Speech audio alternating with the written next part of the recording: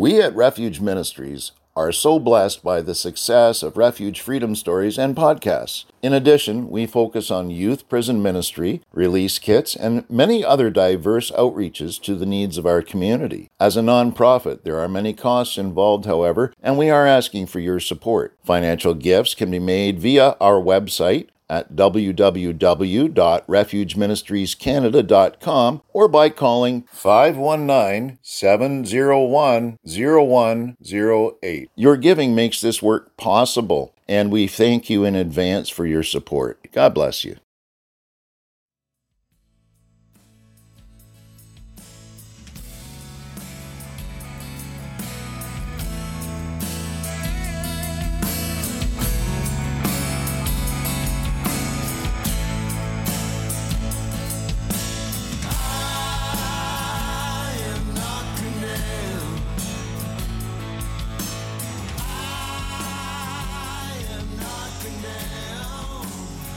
Welcome to Refuge Freedom Stories, brought to you by Refuge Ministries Canada.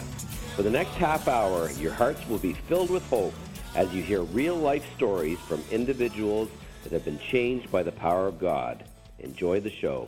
Hi, this is Dave Shear, the host of Refuge Freedom Stories. Today I'm with a good friend of mine, Deb Whitmore, and she is an intercessor, a teacher, a prophet, and has many other spiritual gifts. Deb, how are you today? I'm great, Dave. How are you? I'm doing fantastic. This is Refuge Freedom Story, so this is your story, and we'd like to maybe tap into how you became a Christian and put a time frame on that and what changes happened in your life and how relevant God is in your life today and helping you through everything you're going through. Okay. Well, I was a typical daddy's girl. My dad and I were best friends, and I loved doing things with him and like him. So growing up, I was the proverbial tomboy because I preferred to climb trees. I preferred to play street hockey and do all the boy things like dig in the sandbox, have tractors and cool stuff like that. We lived in a small town where everybody knew everybody, and we were part of the culture that had grown up in that town because both of my parents had lived there and grew up there. And we fit. But then after a while, my dad switched jobs and we had moved to a number of different places. And when we moved, it was culture shock, really, because we went from a small town where everybody knew everybody to a larger town, which was a small city. We moved to Stratford. Mega culture, mega press and theater and everything. Mm-hmm. And I didn't fit there. And I knew it. I didn't fit at school. I didn't have very many friends, and things just didn't fit. And daddy's girls did not fit, especially emotional ones. So I got in a number of fights because I was bullied so much. And then soon after we moved there, 3 years had passed, and we left there and moved to another smaller town in southwestern Ontario, mm-hmm. which was much more cliquey and not necessarily cultured, but they had their own culture of hockey, hotels, and horse racing. Okay. And which none of them fit our family at all. When we moved there, my dad had determined to stop drinking due to his health. Going to a hotel and drinking throughout the evening was not on his radar. We were not into gambling at horse races, and my dad was not a hockey fan. And we moved to a farm. I'd never lived on a farm before, and we'd moved to a farm, and that was my dad's new job. And again, I didn't fit. And we moved there, and I was in grade 7, and nothing fit. And I so desperately wanted to be a part of something, and a part of the teenage group or the in crowd or something. Mm-hmm. And I determined that at that point, that girl stuff was not for me. So Girl Guides and 4-H and stuff was not for me because, I was a tomboy. So at that point, I joined the Sea Cadets and thoroughly loved it. I loved the structure and I loved the military themes and just different things in it. I still didn't fit there, but I fit a little bit more. Yes. And while I was there, I went to camp a few summers, and I still tried to fit in the crowd of the town that was very cliquey. So I got involved in the wrong crowd for a period of time. And that crowd was the let's go out and party, let's go out and spend, the afternoon drinking beer. And the group I was part of, they were doing drugs, but I was terrified of my dad, so I never ever touched any of that stuff. Because, back in the day, he'd say, if you touch drugs, I'm going to kill you. He didn't mean it, but that was, their way of controlling things. Yes. Right? Well, throughout those teenage years, between 14 and 17, I had become the target of men who had better ideas of things, and I became the victim of sexual abuse on a number of fronts. And that mixed with socially not fitting physically, because I was very tall and lanky and not physical, but not able to be physical because of rapid growth and muscles and stuff not keeping up. It stole my value and it stole my worth as a person, as a woman or as a teenager. And I struggled with that. I struggled a lot with that. Some of the abusers had told me and had convinced me that if my parents ever found out about what was going on, that they would hate me. And at 15, I went to a party with a friend. I had made plans to spend a weekend at her house while my parents went away for Easter weekend. And I went to this party with her and I was date raped.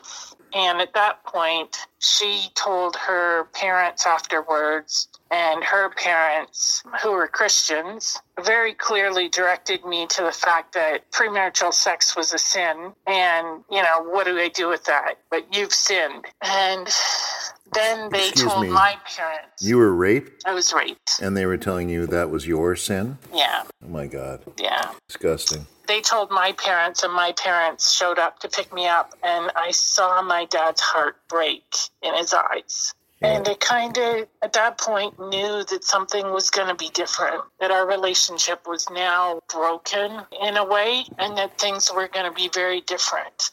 Being 15, you really don't understand the reactions of people. So my parents, in their naivety and in their hurt and in their shock and pain, their response was, okay, you're grounded. You're not leaving the house except to go to school. You're getting on the school bus. You're coming home from school and you're getting off the school bus, and you are not doing anything outside of what we are taking you to do and coming home. Yeah. And you're not allowed to see your best friend, and you're not this and this and this. And in my mind at 15, and being told that my parents would hate me if they ever found out about anything, I was convinced that that was happening. Yep. That I was now the bad person, the one who destroyed everything, and my parents hated me.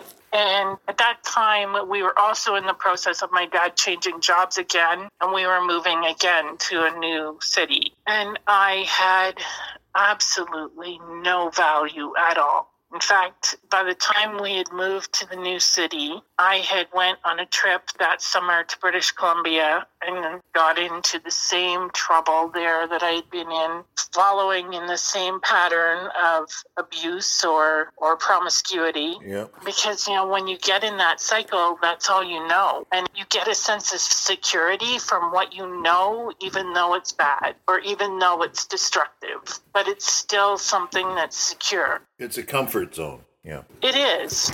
And when I came home from British Columbia, we had moved to a new city. We were starting over. Everything was going to be different, except the relationship with my parents was not different. It was still tense. It was still argumentative. And I was at 16 looking for a way out. Yep. The best and simplest way to end my pain, end the arguing, because it was all my fault in the first place. And I was in that zone of what would be the best way. Do I use pills? Do I use some physical way of harming myself so that I can just end this torture? And in that, a neighbor to our new home had come knocking on our door and had asked if I would be interested in babysitting her children on Wednesday evenings so that she and her husband could attend a Bible study. Oh. And I figured, why are you asking me? Because I'm worthless, right? Yep. Why are you asking me to do this? And that was my thought pattern. So she convinced me to do that. So I began to babysit her children. And they were involved in the charismatic movement within the Catholic Church. Okay, yeah. And they would come home after their Bible studies on Wednesday evenings. After being baptized in the Holy Spirit and filled with the Spirit, they would come home and they would be joyful and they would be excited. And they would share with me testimonies of things like healings that were taking place at these Bible studies. Yep. And then over the course of a short time, this lady became my friend. Beautiful. And she began to be the person that I could run to when I needed emotional support or I needed to get out of my parents' house because all we were doing was arguing and yelling at each other. So I would go to school, then I would go to her house after dinner, and I'd just be a wreck. And she would go and pick up her Bible and come and sit with me at the kitchen table and read her Bible out loud to me. Wow. She never gave me any counsel. She never told me what I needed to do. She never ever condemned me. Yep. Never told me I was worthless, never told me I was a sinner. All she did was read. And for some reason, that reading would give me enough strength to get through the next day at home and at school and then back home. And then I'd be at her place the next night going through the same process. So you were eating it up, basically. Yeah. I was eating it up. I had no idea why this was happening. I had no idea what it was that was giving me strength. And so one day, probably only a month or a couple months after this process started, I went to her and I said, I understand that you're reading the Bible to me because I know what the Bible is. I was raised in a very traditional church growing up, but nothing with life. So I knew what the Bible was. And I said, I know you're reading the Bible to me, but what is it about your Bible that gives me life when mine doesn't? And she then introduced me to Jesus. Wow. And told me that he loved me and he cared about me and he valued me. And that all I had to do was come to him and say, Jesus, I am so sorry for not recognizing you. I'm so sorry for being separated from you. But would you come into my heart and make me new, make me a new creature? And I said the prayer with her, and God changed me. That moment, he changed me. Beautiful. Oh, my goodness. He took me from being something that was worthless and hated and absolutely broken to someone who was loved and cared for. And I knew at that moment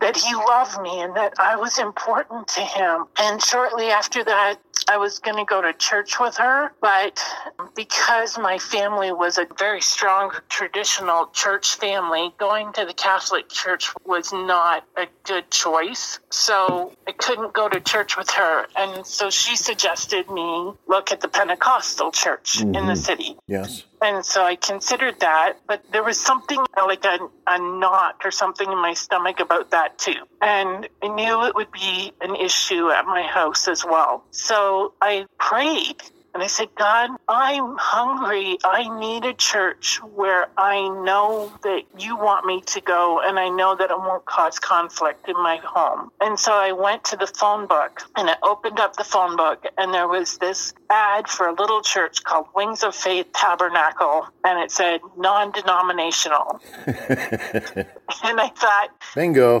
perfect. So I began to go to this little non-denominational church, and they were filled with the Spirit. The worship leader danced as he led worship. They had regular prophecy. They had prayer for healings, and we saw healings happen. Wow. And I knew, I walked in there, and I was immediately part of a family. Beautiful. So from there to today, you've come so long and so far, and you're on the board for Refuge Ministries. You have all kinds of spiritual gifts. And how has God helped you through life since then till now? God has made himself known in a number of ways. Through trials, I have been in situations where I have not had any physical way of providing for the needs of our family, and God has provided. When we bought our first home, we were overjoyed that God had provided us this great, wonderful home for a great price. And not 4 months into having it, my husband got called to school. We were living on a very limited apprenticeship income, which meant that he was going to be cut in half again because of unemployment for school. And we now had 3 children, and he needed to go to school to accomplish his apprenticeship. I said to the Lord, I said, if this is what he needs to do, then you need to step in and provide for us. And from the day he entered school to the day he ended school, our bank account did not go below $1,000. Wow. And to this day, I cannot explain it. Yep. Because our bank account was never at $1,000. Even getting full salary that he was making while working, our bank account was never at $1,000. God just provided.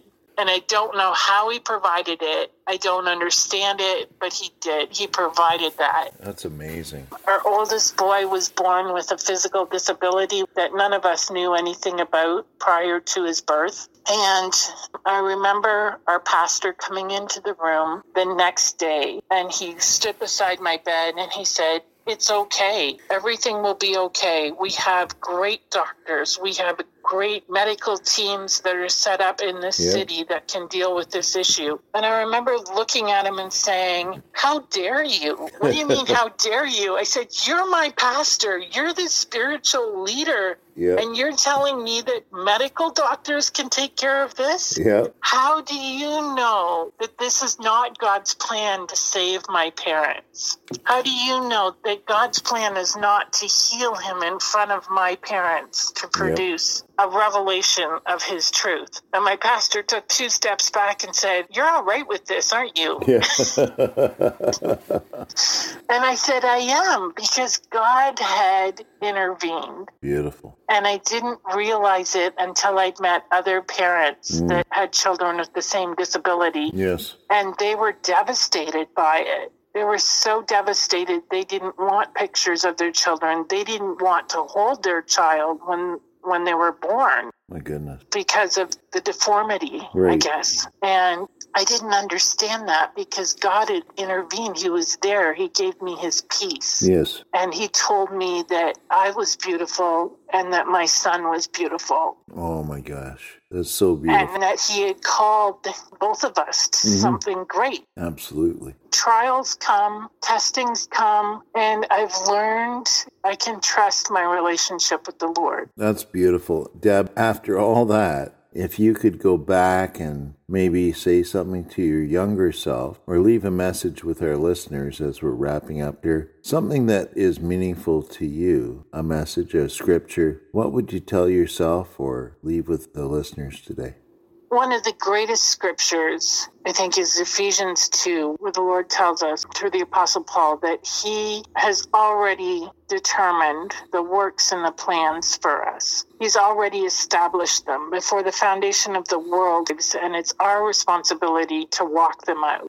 And I think if we can grab onto that, if we can hold on to that and grab the depth of that understanding that God has already got plan A. There is no plan B. There is no plan C. He has plan A in hand. He's already determined what our purpose and our goal is. So we now have value because God has already established a purpose for us in our lives. And we just need to enter into relationship with him, come to him as a seeker and say, what is my purpose? Show me the plan. Help me walk in it. And that's all we have to do. Beautiful. Because he's faithful to accomplish it. He's faithful to show us it. He's faithful to walk us through it. Absolutely. And provide everything that we need to get through it. Amen. Deb, thank you so much for sharing with us today. I wish we had more time. I just wish the biggest blessings on you and your children, and I love you guys. I just appreciate you so much, and thank you for sharing today from your heart. Thank you for inviting me, and God bless the listeners. Amen.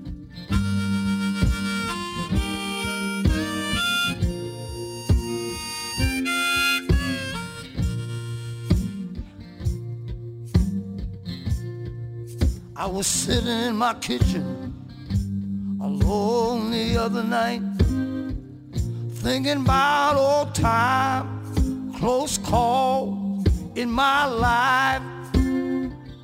Through a crack in my past, I clearly saw the love of a friend got me through it all. A friend in need is a true friend indeed, and it's something that cannot be bought. When you're down on your knees, a friend is all you need, and that's when a little means a lot. Oh, that's when a little means a lot. Now there's a fine balance to where we all stand right now.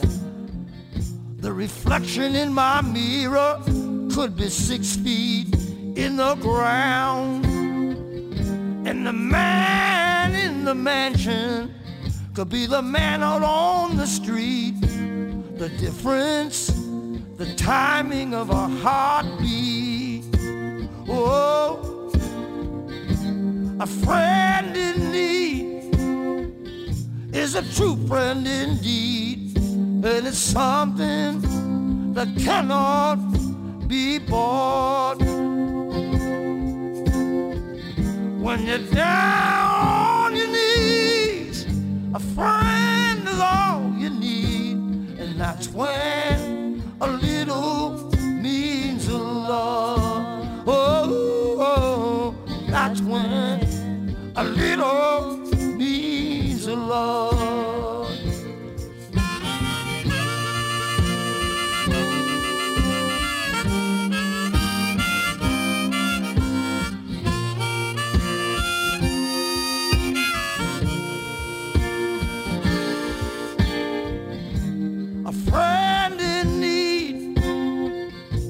A true friend indeed, it is something that cannot be bought. When you're down on your knees, a friend is all you need, and that's when a little means a lot.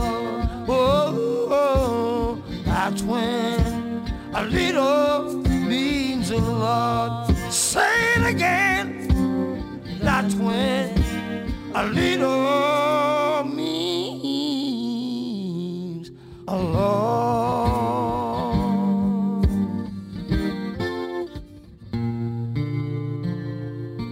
I hope that you have enjoyed the last half hour as much as I did. Thank you again to Refuge Ministries Canada for hosting the show. So until next Friday, may God richly bless you with peace, love, and happiness. We at Refuge Ministries are so blessed by the success of Refuge Freedom Stories and podcasts. In addition, we focus on youth prison ministry, release kits, and many other diverse outreaches to the needs of our community. As a nonprofit, there are many costs involved, however, and we are asking for your support. Financial gifts can be made via our website at www.refugeministriescanada.com, or by calling 519-701-0108. Your giving makes this work possible, and we thank you in advance for your support. That's 519-701-0108. God bless you.